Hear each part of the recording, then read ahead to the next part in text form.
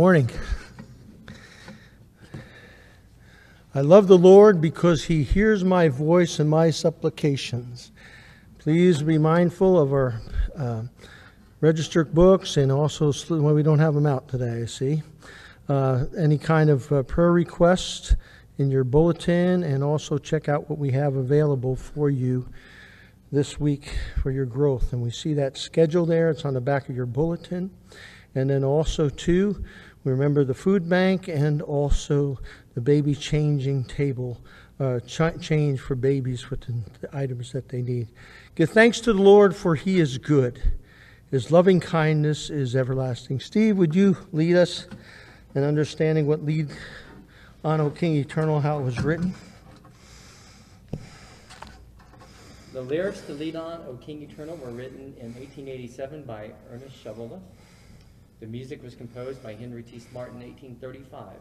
The scripture reference to this hymn is 2 Timothy 4:8, which says, "Henceforth there is laid up for me the crown of righteousness, which the Lord, the righteous judge, will award to me on that day, and not only to me, but also to all who have loved his appearing."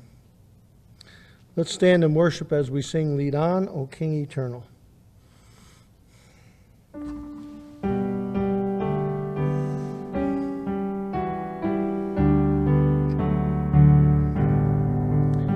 Lead on, O King Eternal, the day of March has come. Henceforth in fields of conquest, your tents will be our home. Through days of preparation, your grace has made us strong. And now, O King Eternal, we lift our battle song. Lead on, O King Eternal, till sin's fierce war shall cease, and holiness shall whisper the sweet amen of peace.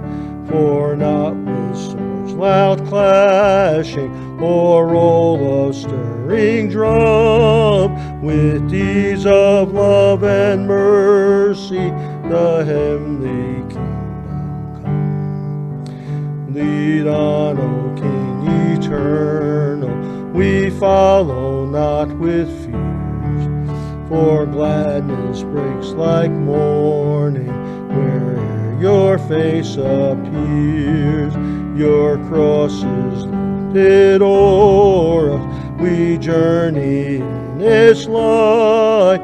The crown awaits the conquest. Lead on, O God. You may be seated as our good friend Scott leads us in our prayer confession.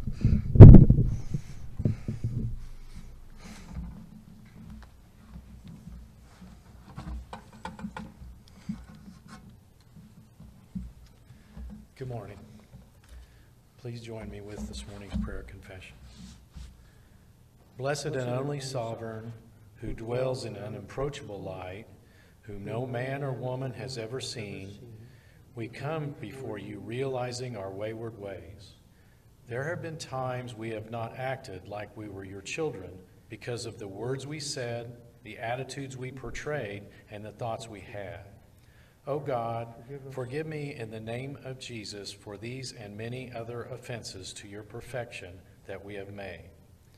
Fill us with your Holy Spirit to gain victories in these areas and bring our hearts and souls and minds under your lordship. It is in your name we pray. Amen. Our assurance of salvation this morning comes from Romans 5, verse 8. But God demonstrates his own love towards us, in that while we were yet sinners, Christ died for us.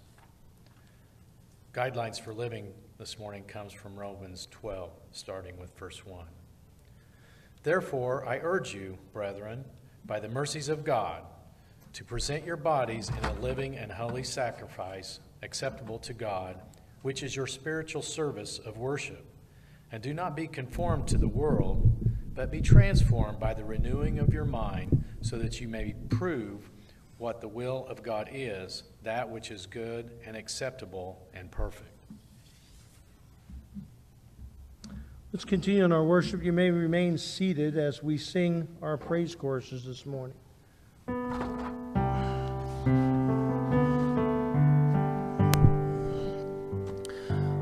love you, Lord, for your mercies never fails me. All my days I've been held in your hand. From the moment that I wake up until I lay my head, oh, I'll sing of the goodness of God. All my life you have been faithful. All my life you have been so, so good. With every breath that I am able, I will sing of the goodness of God. I love your voice. You have led me through the fire in the darkest night. You are close like no other. I know you as a father. I know you as a friend.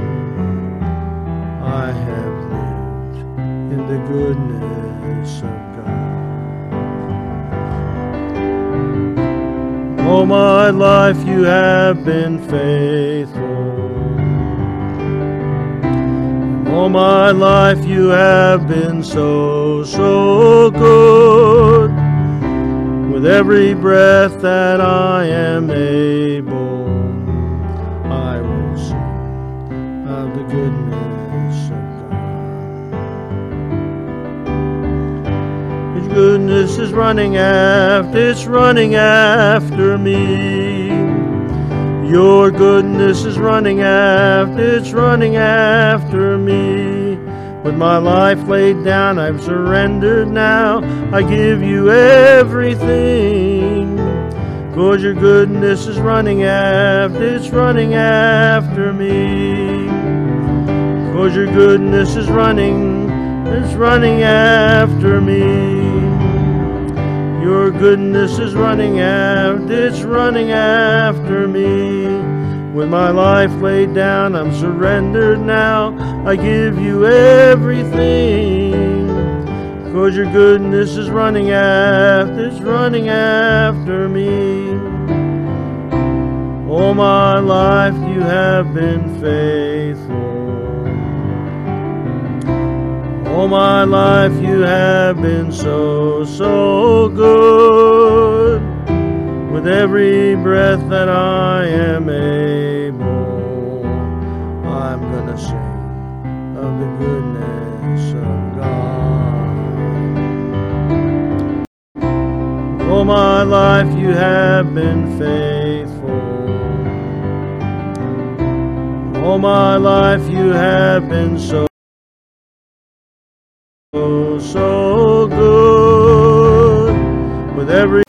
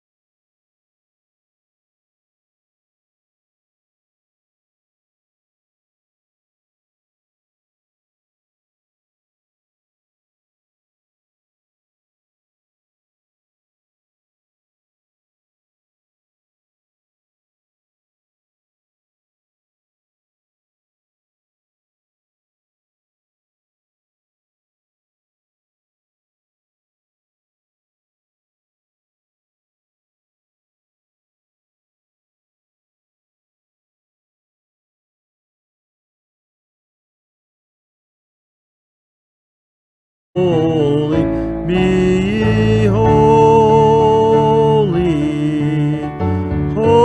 holy, for holy, holy is the Lord. Be ye holy, holy, for the Lord God Almighty is holy. Be ye holy,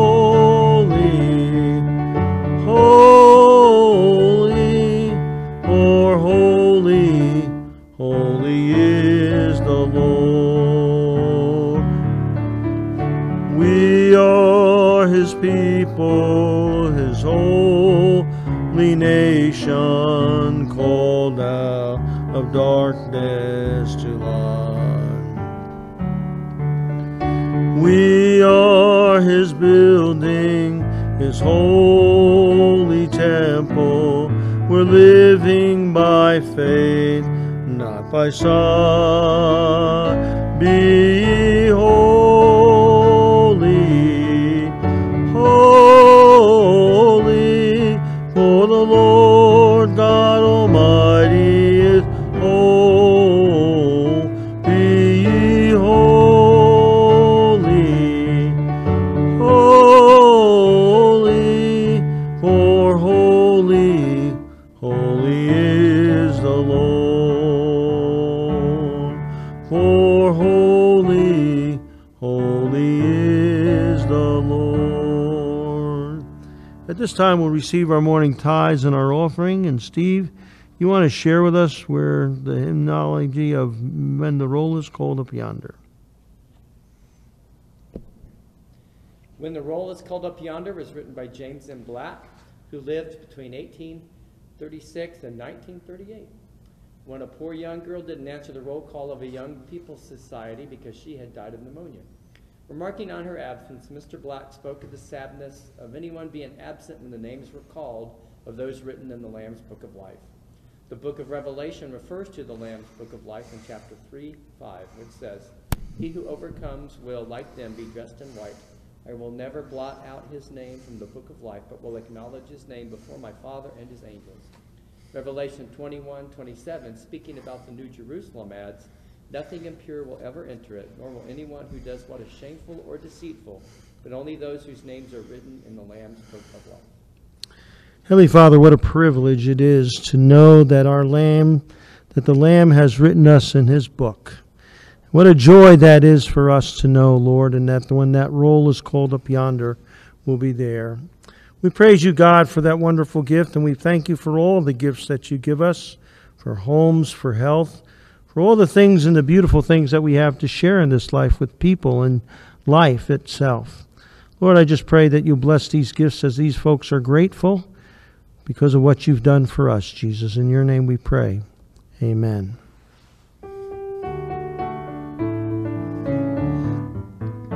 When the trumpet of the Lord shall sound, and time shall be no more, and the morning breaks eternal, bright and fair, when the saved on earth shall gather over on the other shore, and the roll is called up yonder, I'll be there. When the roll is called up yonder, when the roll is called up yonder, when the roll is called up yonder, when the roll is called up yonder, I'll be there. On that bright and cloudless morning, when the dead in Christ shall rise, and the glory of his resurrection share, when his chosen ones shall gather in the home beyond the skies, and the roll is called up yonder, I'll be there. When the roll is called up yonder, when the roll is called up yonder, when the roll is called up yonder, when the roll is called up yonder, I'll be there. Thank you, Steve.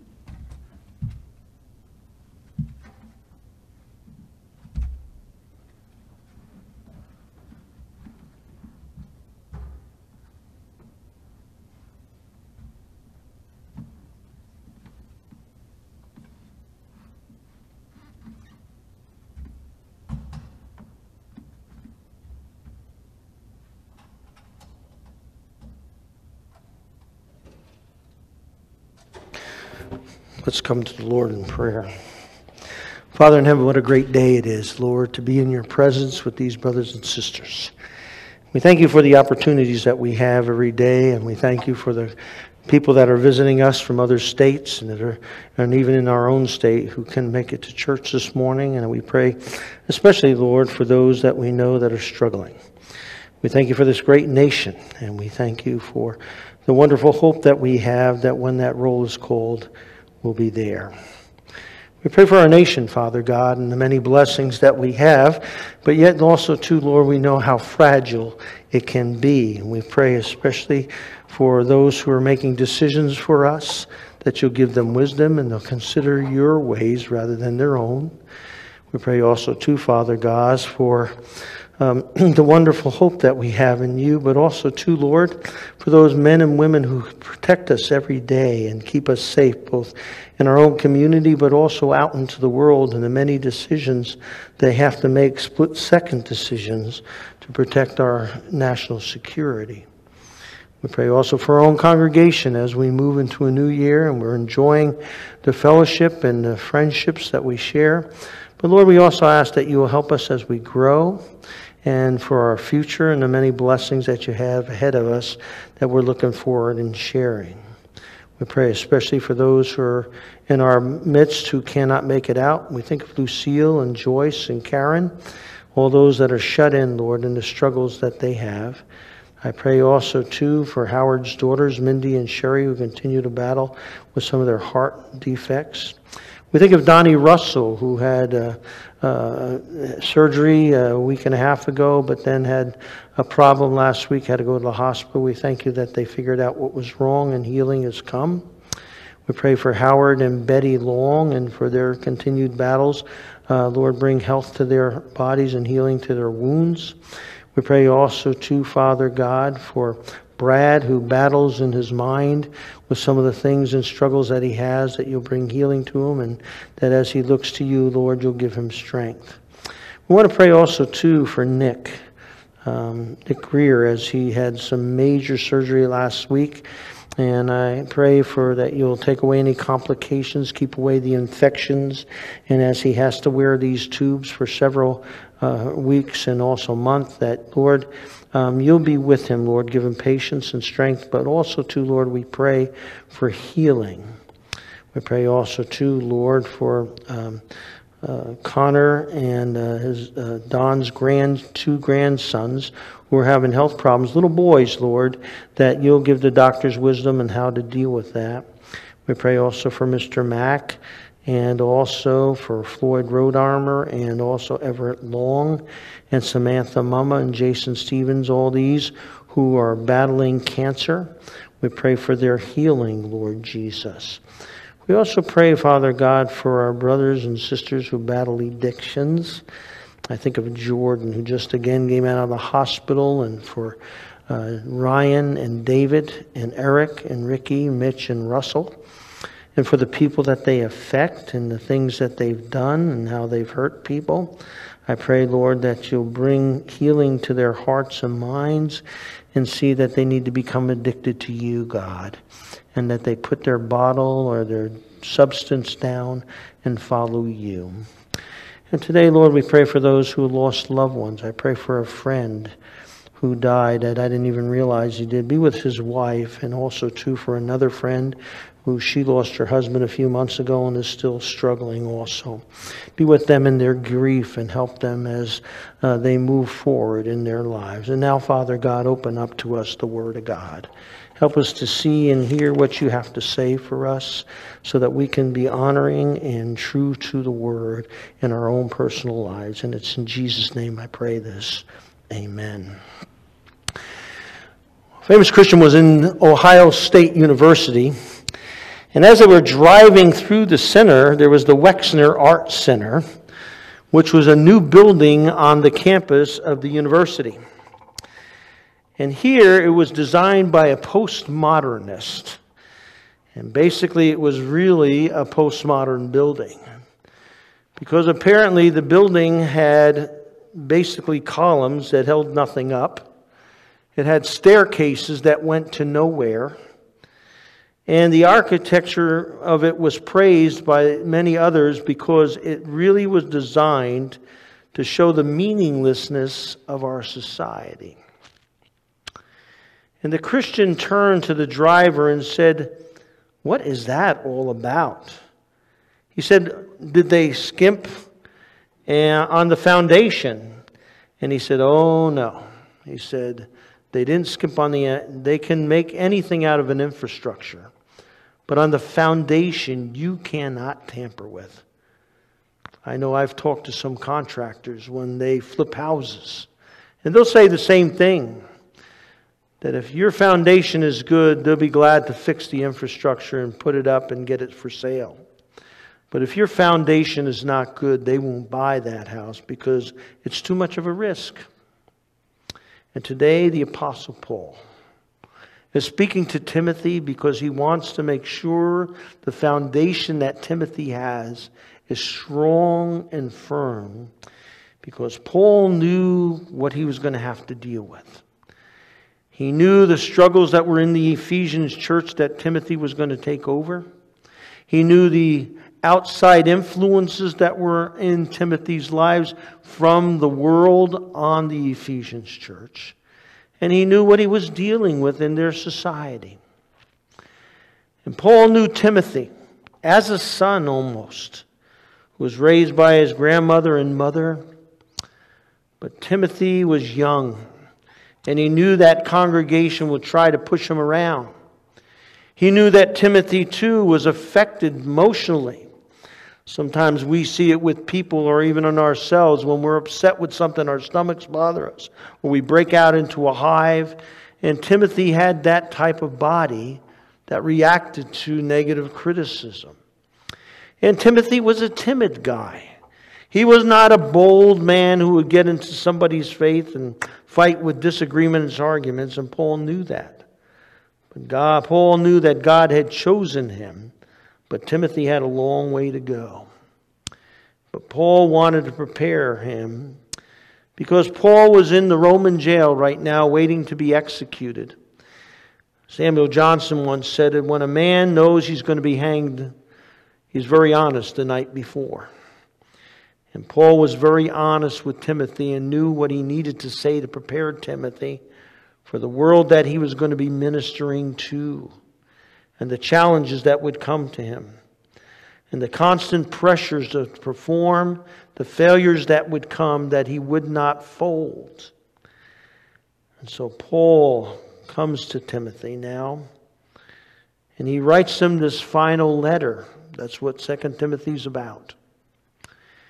And he wants to get Timothy to the end zone through these difficult times. And so Paul says to him, lead a godly life. What does that look like, Paul? Now you follow my teaching, conduct, purpose, faith, patience, love, perseverance, persecutions and sufferings such as happened to me at Antioch and Iconium and at Lystra. What persecutions I endured, and out of them all the Lord rescued me. Indeed, all who desire to live godly in Christ Jesus will be persecuted. Now, Paul wants him to understand that you live a life that's open, that everybody can see, because we're not afraid of that, like Jesus. There's no secrets held. We know who we are, and we know who we are in Christ. Even with Agrippa, Paul was not afraid to face him because he was in Christ. That the doctrine that he taught was considered the gospel of Jesus Christ.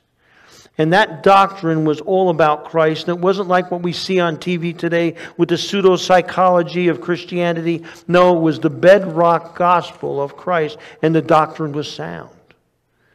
He also practiced what he preached. If you see that, Paul has given him instructions of actual concrete actions. This is sometimes what happens with conservatives. Sometimes we as conservatives know what we need to do, but sometimes we don't act on them. We hide instead. And Paul says none of that. You practice what you preach, and that you glorify God in all that you do. so that you may honor God. And that's why he wrote these words to Timothy. So that you, however, now you followed the teaching of the God. And that you be of conduct that's the way of life of Jesus, aguge. And that your aim of life, prothesis, that purpose, that aim is for Jesus. And that it's of faith, piste, which is the body of truth that constitutes who we are, and that we stand on it, we don't get frazzled. And that we are patient. Makrathume, which means long suffering through it. And that we're steadfast. Hupormene, we endure through things. Timothy, this is what you need to be in the up and downs of life. We as Christians need to be the same way. And Paul is speaking to our hearts too. How many of us know what it takes to be patient in teaching somebody who doesn't understand certain things? And they fight and struggle, even fight against the truth of what they're supposed to learn. The Bible says there were persecutors. People who came and put suffering into Paul's life. And yet Paul knew that he was rescued by Christ. He remembers the words of the psalmist who said, when the righteous cry for help, the Lord helps and delivers them. But we know also that we need to be patient. I can remember my father being patient with a bunch of little boys. He was trying to teach baseball. My dad had played some pro baseball. He was trying to teach them how to hit. And of course, like most little grade school kids, we watch professional baseball. And some of them had adopted swings and stances that pro athletes can get away with because they're good athletes. And they couldn't understand why they were mimicking these stances and they were still striking out. Because these stances were totally wrong. And being patient to break the hitch that they had in their swing, or to break the habit that they had created.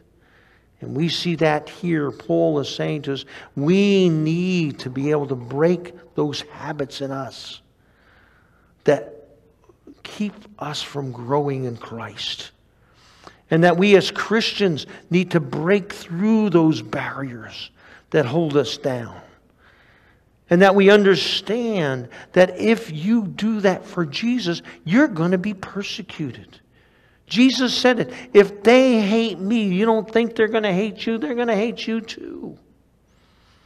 And we see that all through the scriptures and through history. If you want to read an interesting book, read Fox's Book of Martyrs. And all the different Christians that suffered. My favorite was St. Lawrence. He's supposed to be the patron saint of the chefs.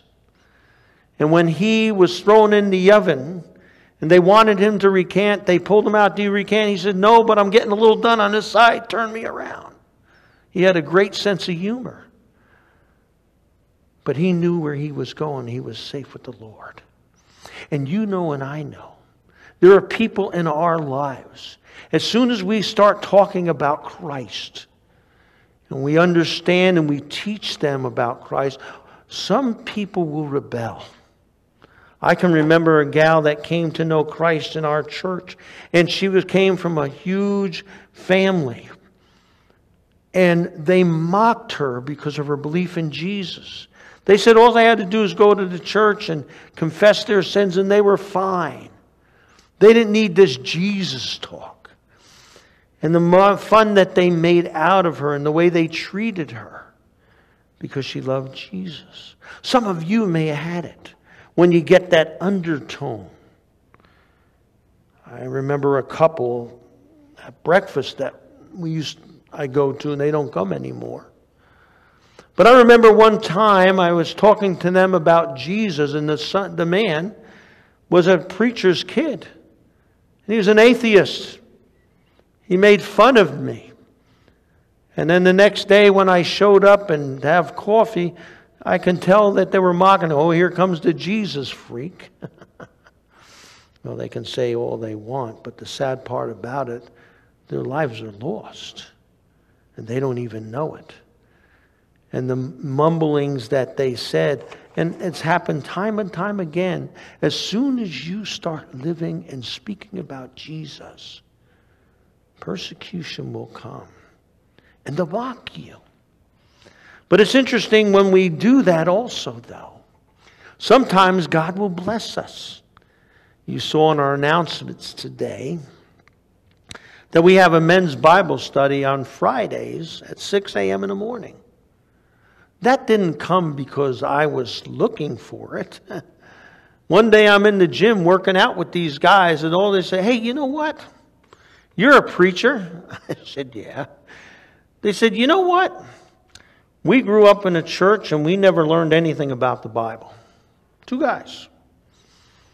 "Would you teach us the Bible?" "Sure, when you want to do it." "Well, I'll tell you what, why don't we do it on Fridays, and when we leave the gym here, we'll just go over to my man shed and we'll sit down and read the Bible together and talk about it." Okay. Next Friday came, 6 o'clock came, I went over there and there was 12 guys. They wanted to learn about the Bible because they were in church on and off, but they never learned about Jesus and about the Bible, and they had no clue even about the New Testament and the Old Testament. And what a wonderful thing is when we speak out, God can use that too. I remember when I was in college, there was a guy by the name of Steve Loudon, brainiac. He was a chemistry student, and he was unbelievable. And he had a mind that was so sharp and a memory that was so sharp. And he grabbed guys on the campus that he knew that were spiritual. And he would say, "You want to go to a Bible study on Wednesday night with me?" And he got 5 of us to come. There were 2 who didn't come because they said, "Oh, they were too busy, didn't have enough time," and all that stuff. And he said, "Well, that's good because they weren't ready for it anyway." But then he would talk and take us through scriptures and teach us how to memorize scripture. I had already done that, but I was learning more scripture as I went along. And I can remember that happening when I was a young child. And all that helps you as grandparents, parents. We have children that need that word. They need to carry it with them in their life because it's the strong example that gives them, and it's the input of life that this world cannot give them. And what we need to do is understand that that's one thing that he taught me, this guy Steve. And we took us through a book called How to Give Away Your Faith by Paul Little. Paul was killed back in I think it was in the 90s, but he was an evangelist to campuses. One of them was the University of Chicago. He was on his way to speak, and he got hit in a car and was killed. But Paul was a tremendous writer, and it was very simplistic. And he told you how to share your faith with people. And one of the things he always said, and I always keep this in the back of my mind, is that when you're sharing your love for Jesus to somebody, you're really a person who knows you're a beggar. You really have nothing. But because somebody gave you and brought you to the bread of life, you can take another beggar and show him the bread of life too. And that has always stuck in my mind so that I could understand that I'm not above this person. But by the grace of God, God touched my heart and I can give this bread now to somebody else. And what a fun thing it is when you see that change. I know when I was a young child, and this is something that you need to encourage, and we need to encourage our kids, and also help our grandkids about devotions. You know, devotions around the family table at the end of the day is so important because it's part of the feeding. This is what Paul will say to Timothy later on about what was poured into your life. It becomes a real foundation to our life.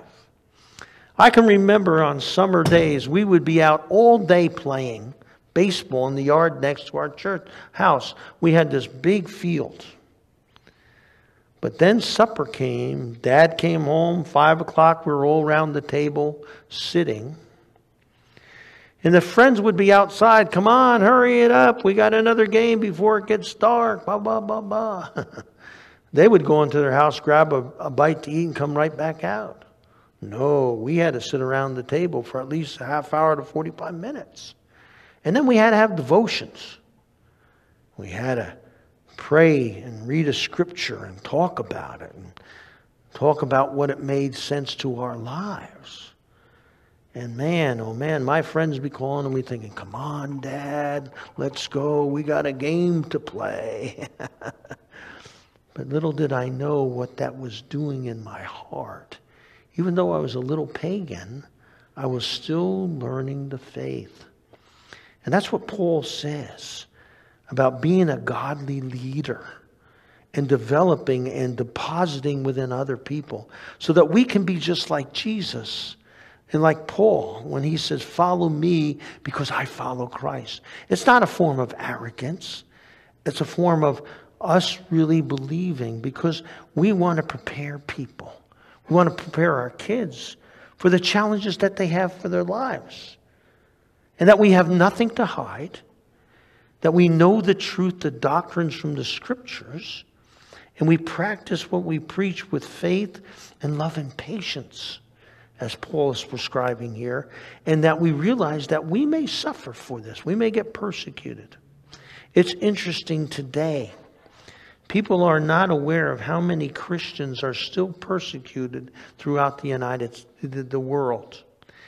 In China, in the Sudan, in Indonesia, Iran, Iraq, the Muslim countries, even parts of the United States where we see what happens in Canada right now.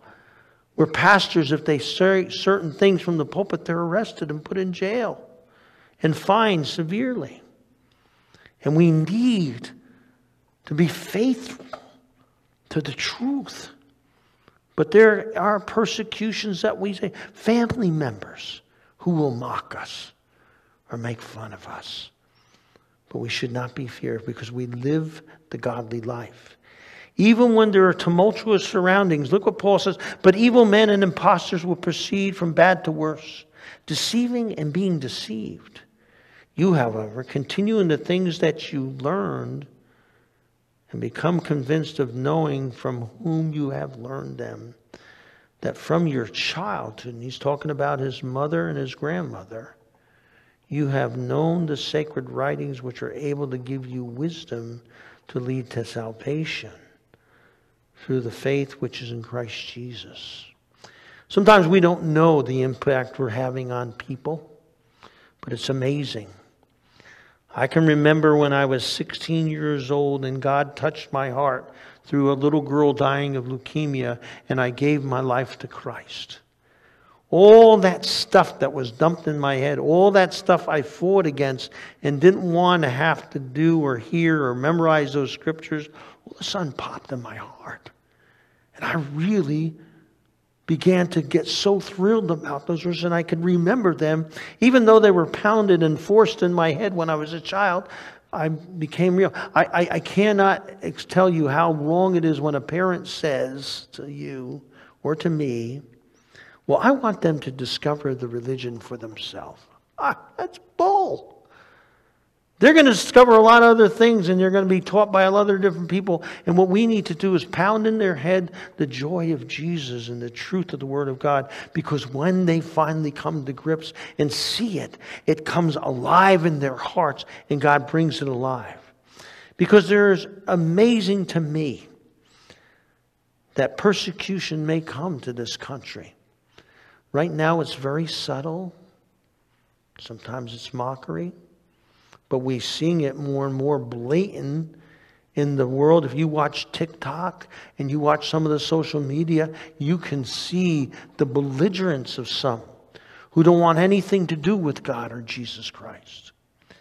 And you see, that persecution is right now at a height in many other areas of the world that we're blind to. Nigeria, Western Africa. On Christmas Eve, 38 people were attacked and killed coming out of church. Victorian Baptist Church. Another church in Africa 28 people were killed. Egypt, 130 Christian worshipers were pulled out of their church as they were rebuilding the church that had been destroyed by Muslims and burned again. These we received from this company, this group called the Christian Aid Mission. And these atrocities don't make the papers because they're Christian. 20 people were blinded in both eyes and 5 were killed in Cairo. I think about this because my niece is in a missionary in a Muslim country with 2 little babies and her husband. And you wonder what could easily happen in those countries. We know that we are children of God and the whole world is under the control of the evil one, John said. And we need to be prepared. We need to be ready. And one of the things that's so important is the Word of God. That's what's so neat. The sufficiency of Scripture is there for us. By the words written down, they're called the Holy Scriptures. Why? Because there's a special eminence in them that no other book in all of the world has. Because you see, they're God-breathed. And they're also written to make us wise. And to make us wise into eternal salvation. And they produced by Jesus Christ. And one of the sad things for me is that there are people who I know who are believers. And I know they've committed themselves to Jesus Christ, but they still struggle in believing what it says. And John says in John chapter 20, verse 31, he says, "These things have been written that you might know that Jesus is the Christ, the Son of God, and that believing in Him you have eternal life." It's sad when Christians are not assured of that. And I ran into that yesterday. I'm sitting at a table with somebody eating, and we were talking about my stress test and what's going to happen this week. And, if about this whole hip. And what if I died in surgery? I said, well, it'd be great because I'll go to heaven and I'll get a whole new body. And she looked at me. And then she said, and I know she's a Christian. She says to me, well, I hope you're right on that one. I know that. I understand that, but I hope you're right. She didn't truly believe it. And yet that's what the Bible says. And so we're called. And we have to watch so that we can inform our friends. And that's what I did. I tried to inform her of the truth of the Word. You see, we need to be influencers in our society. There's a lot of Christians out there who claim to be Christians and may even believe, but they're not assured. John says it twice. First in John 20, verse 31, and then again in 1 John chapter 5, 13, that we can know for sure. If you're a Christian, give your life to Christ, and you're not sure, then you've got to ask yourself, do I really trust Christ to save me? And that's what I spoke about. And we need to help those who may not be assured that are Christians. The other night, God has these moments in your life where they're like theophanies, like Moses at the burning bush. And I haven't talked on a personal level with my grandson, my oldest grandson, for a while. And it came to faith matters. He had just had a basketball game and he was pretty tired, and he had just had a shower, and we're waiting for them to come back with the food that we were going to eat. And I had this opportunity to share with him about my faith and what God has done for us here at this church and how God opened up doors. And he just was stunned. And I was trying to and we made the cake. He said, "That's cool, Grandpa." How cool is that? And our grandkids need that. They need to hear from us. And they need to understand that the rule of faith in our life is that because we have Christ in our hearts and we have the Holy Spirit within, God speaks to us from the one rule of life. We don't listen to all this garbage that goes on in the world. But the truth of the matter is our only rule is Scripture. And that we testify to that. Look at what Paul says to Timothy, and this is critical for us surviving and for Timothy to survive. All Scripture is inspired. The word there means in Greek, God-breathed by God and profitable for teaching, for reproof, for correction, for training in righteousness, so that the man of God may be adequate or complete, equipped for every good work. And you see, this is where the church is at odds. Because you have some churches, and I've met pastors who are this way. You have too. You may have even gone and heard them preach that they don't value the Word. Why? Because they look at the Word as men who observed things happening in their life and they wrote what they thought God was doing. And it was generated by being inspired by an activity, and so they wrote about what they thought God was. Now you know as well as I do. There's a lot of people out there that have a lot of thoughts about God, and they're definitely wrong. They don't have a clue. But you see, we, as the Scriptures say here today, that God had men who were basically believers who by the Holy Spirit He breathed on them. He used their personalities, their writing styles, and their abilities, but He used them to put into them the truth that is laid out in Scripture for us today. And that's why we believe in the divine inspiration of the Scriptures, because of what Paul and Peter and others have said about Scripture. And that this is not a book that men wrote about God. This is God's book given to men through the divine operation of the Holy Spirit working through men to write down those words.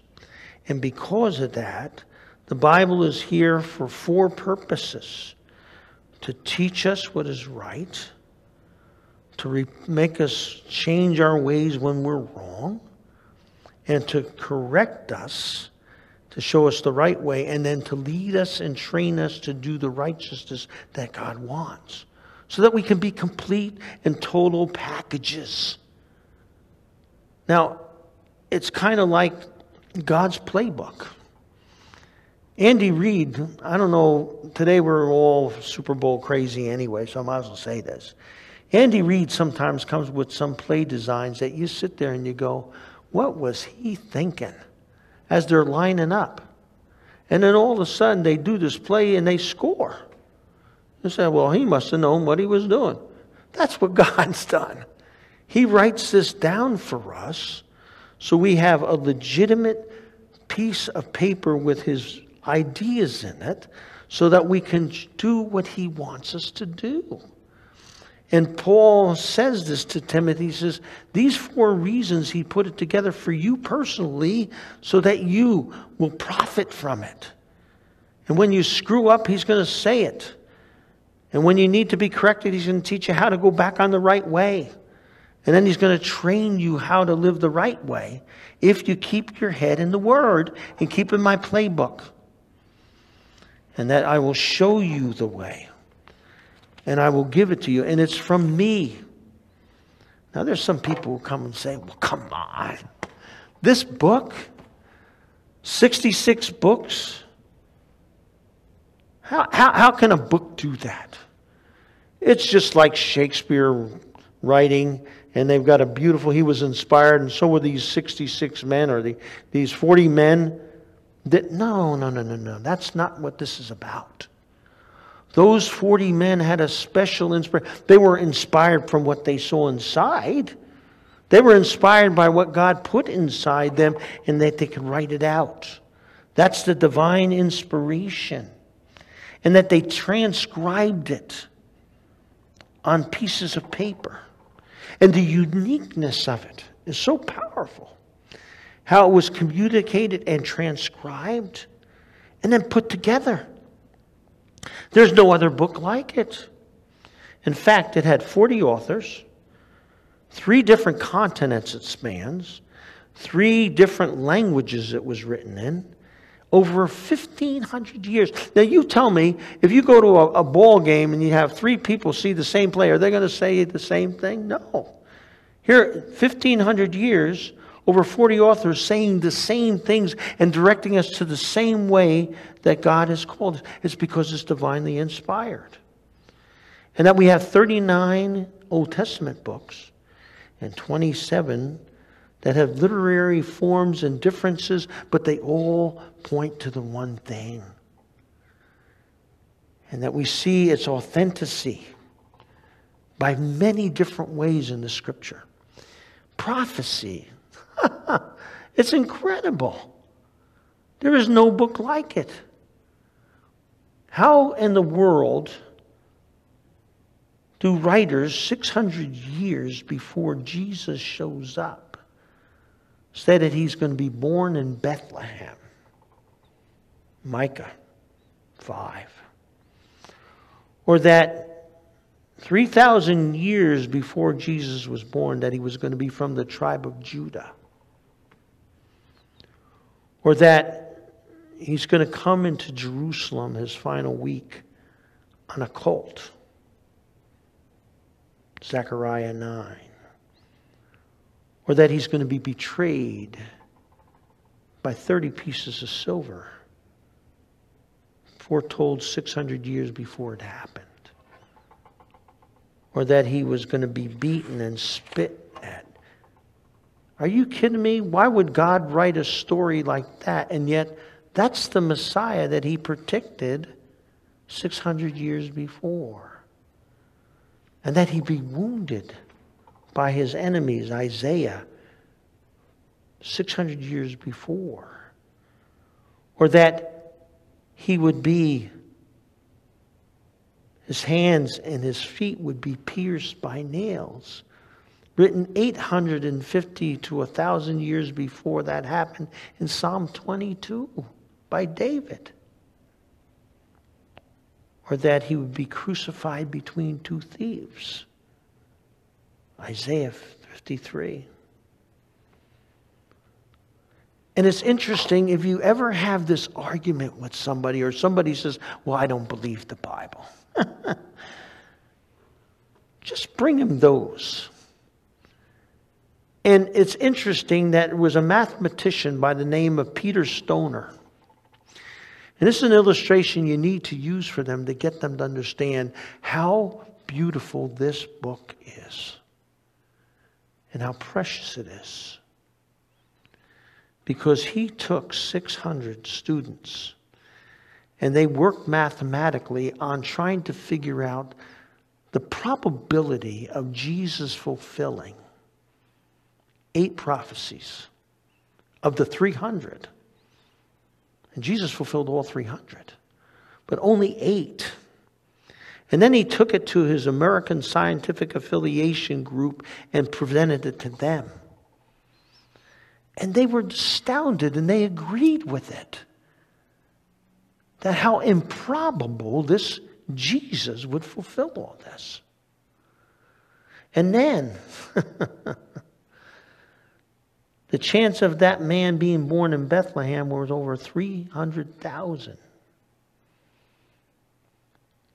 And so what they did, they put it into the power of math. And they said, it's 1 to the 17th power, which means 17 zeros. That this Jesus would be betrayed with 30 pieces of silver and 8 other prophecies out of the 300.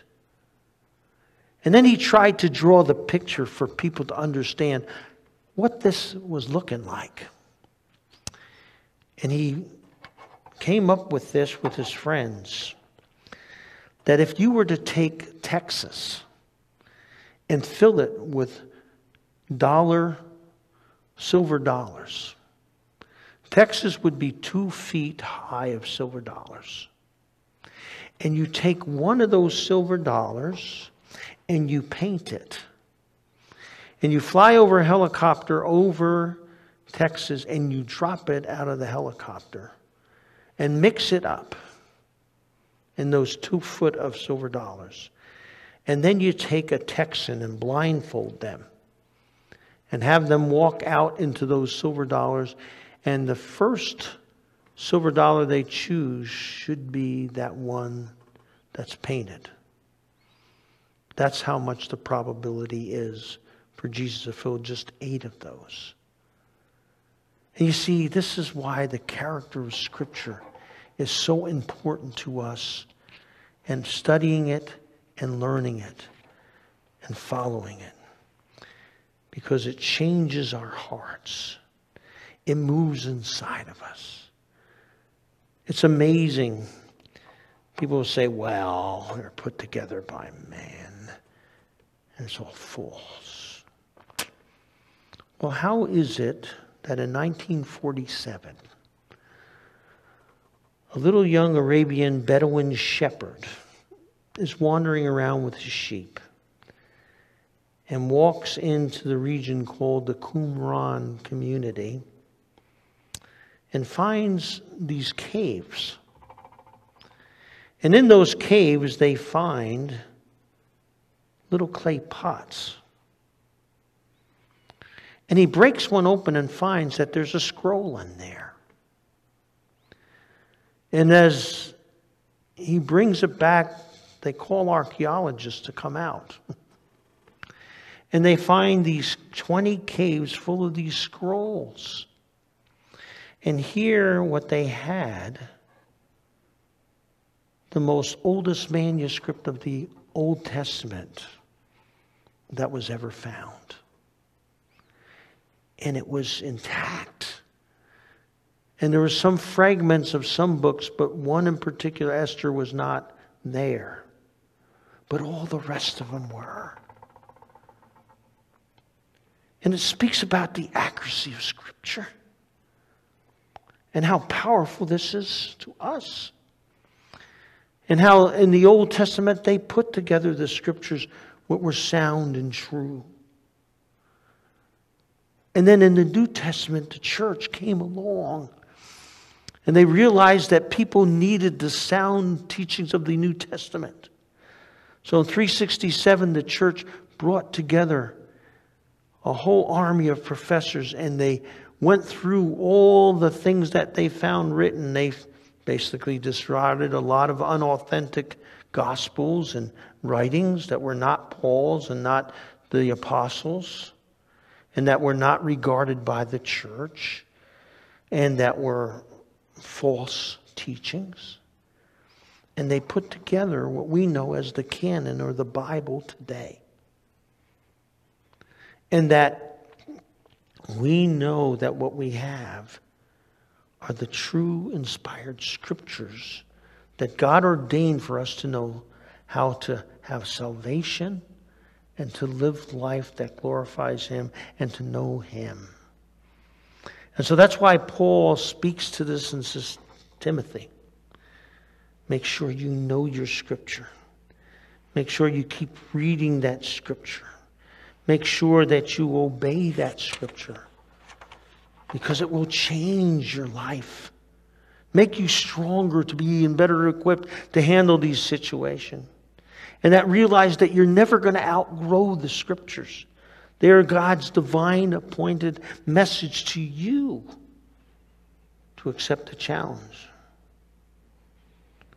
And that you can be sure and certain of these things.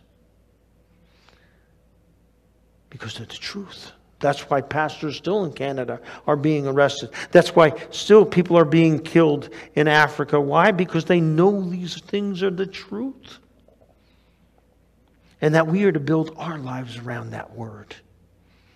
to help us. We're to be people of the book, people of the Word, and that we follow God's game plan, and that we consult the book as our playbook, and that we understand how God can change us and change others around us as we present them that Word. I was with a officer that had retired. Steve's a real character. But he reminded me, he said, you know what, Dave?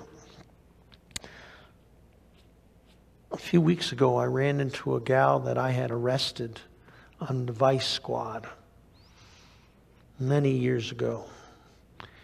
He said, I probably hadn't been on Vice for 20 years.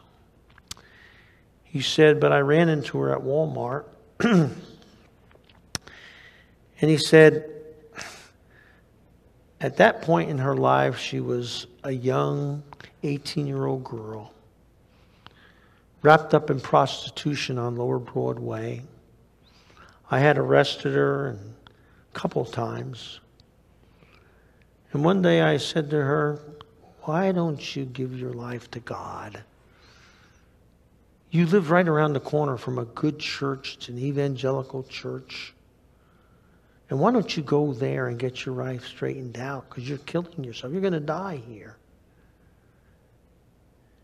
And he said that night I let her off the hook, because she had been in jail several times and her life was just a total trash heap. And he says, here I am now, 20 years later, and she's got 2 kids and a husband. And I never realized that she went to that church and she gave her life to Christ. She started reading the Word and then getting Bible studies, and the people in that church helped her get a decent job, get on her feet, helped her with the first couple months of rent. And she's a totally changed woman who loves the Lord and is training her children in the ways of Him. And she said to me, that's because the Lord found me and I found His Word. And it's helped me change radically. That's the Word of God. Let's pray together. Father, we just give you praise and thanksgiving for the miracles that you do in our lives and the lives of the people around us. We thank you for your Word, Lord, as it teaches us, corrects us in our stumblings and failings, and gives us the way to go. Help us, Lord, to be your obedient servants. Help us to read your Word and have your Holy Spirit teach us more and more what we need to know. Father, thank you for being such a loving God, and for Jesus, who paid the ultimate price and bought us from our sin and gave us eternal life. Now fill us with your Holy Spirit. In Jesus' name, amen. Let's stand together and let's sing our closing song, Coming Again. Now may the grace of the Lord Jesus Christ, the love of God your Father, and the power of the Holy Spirit be with you now and forever. Amen.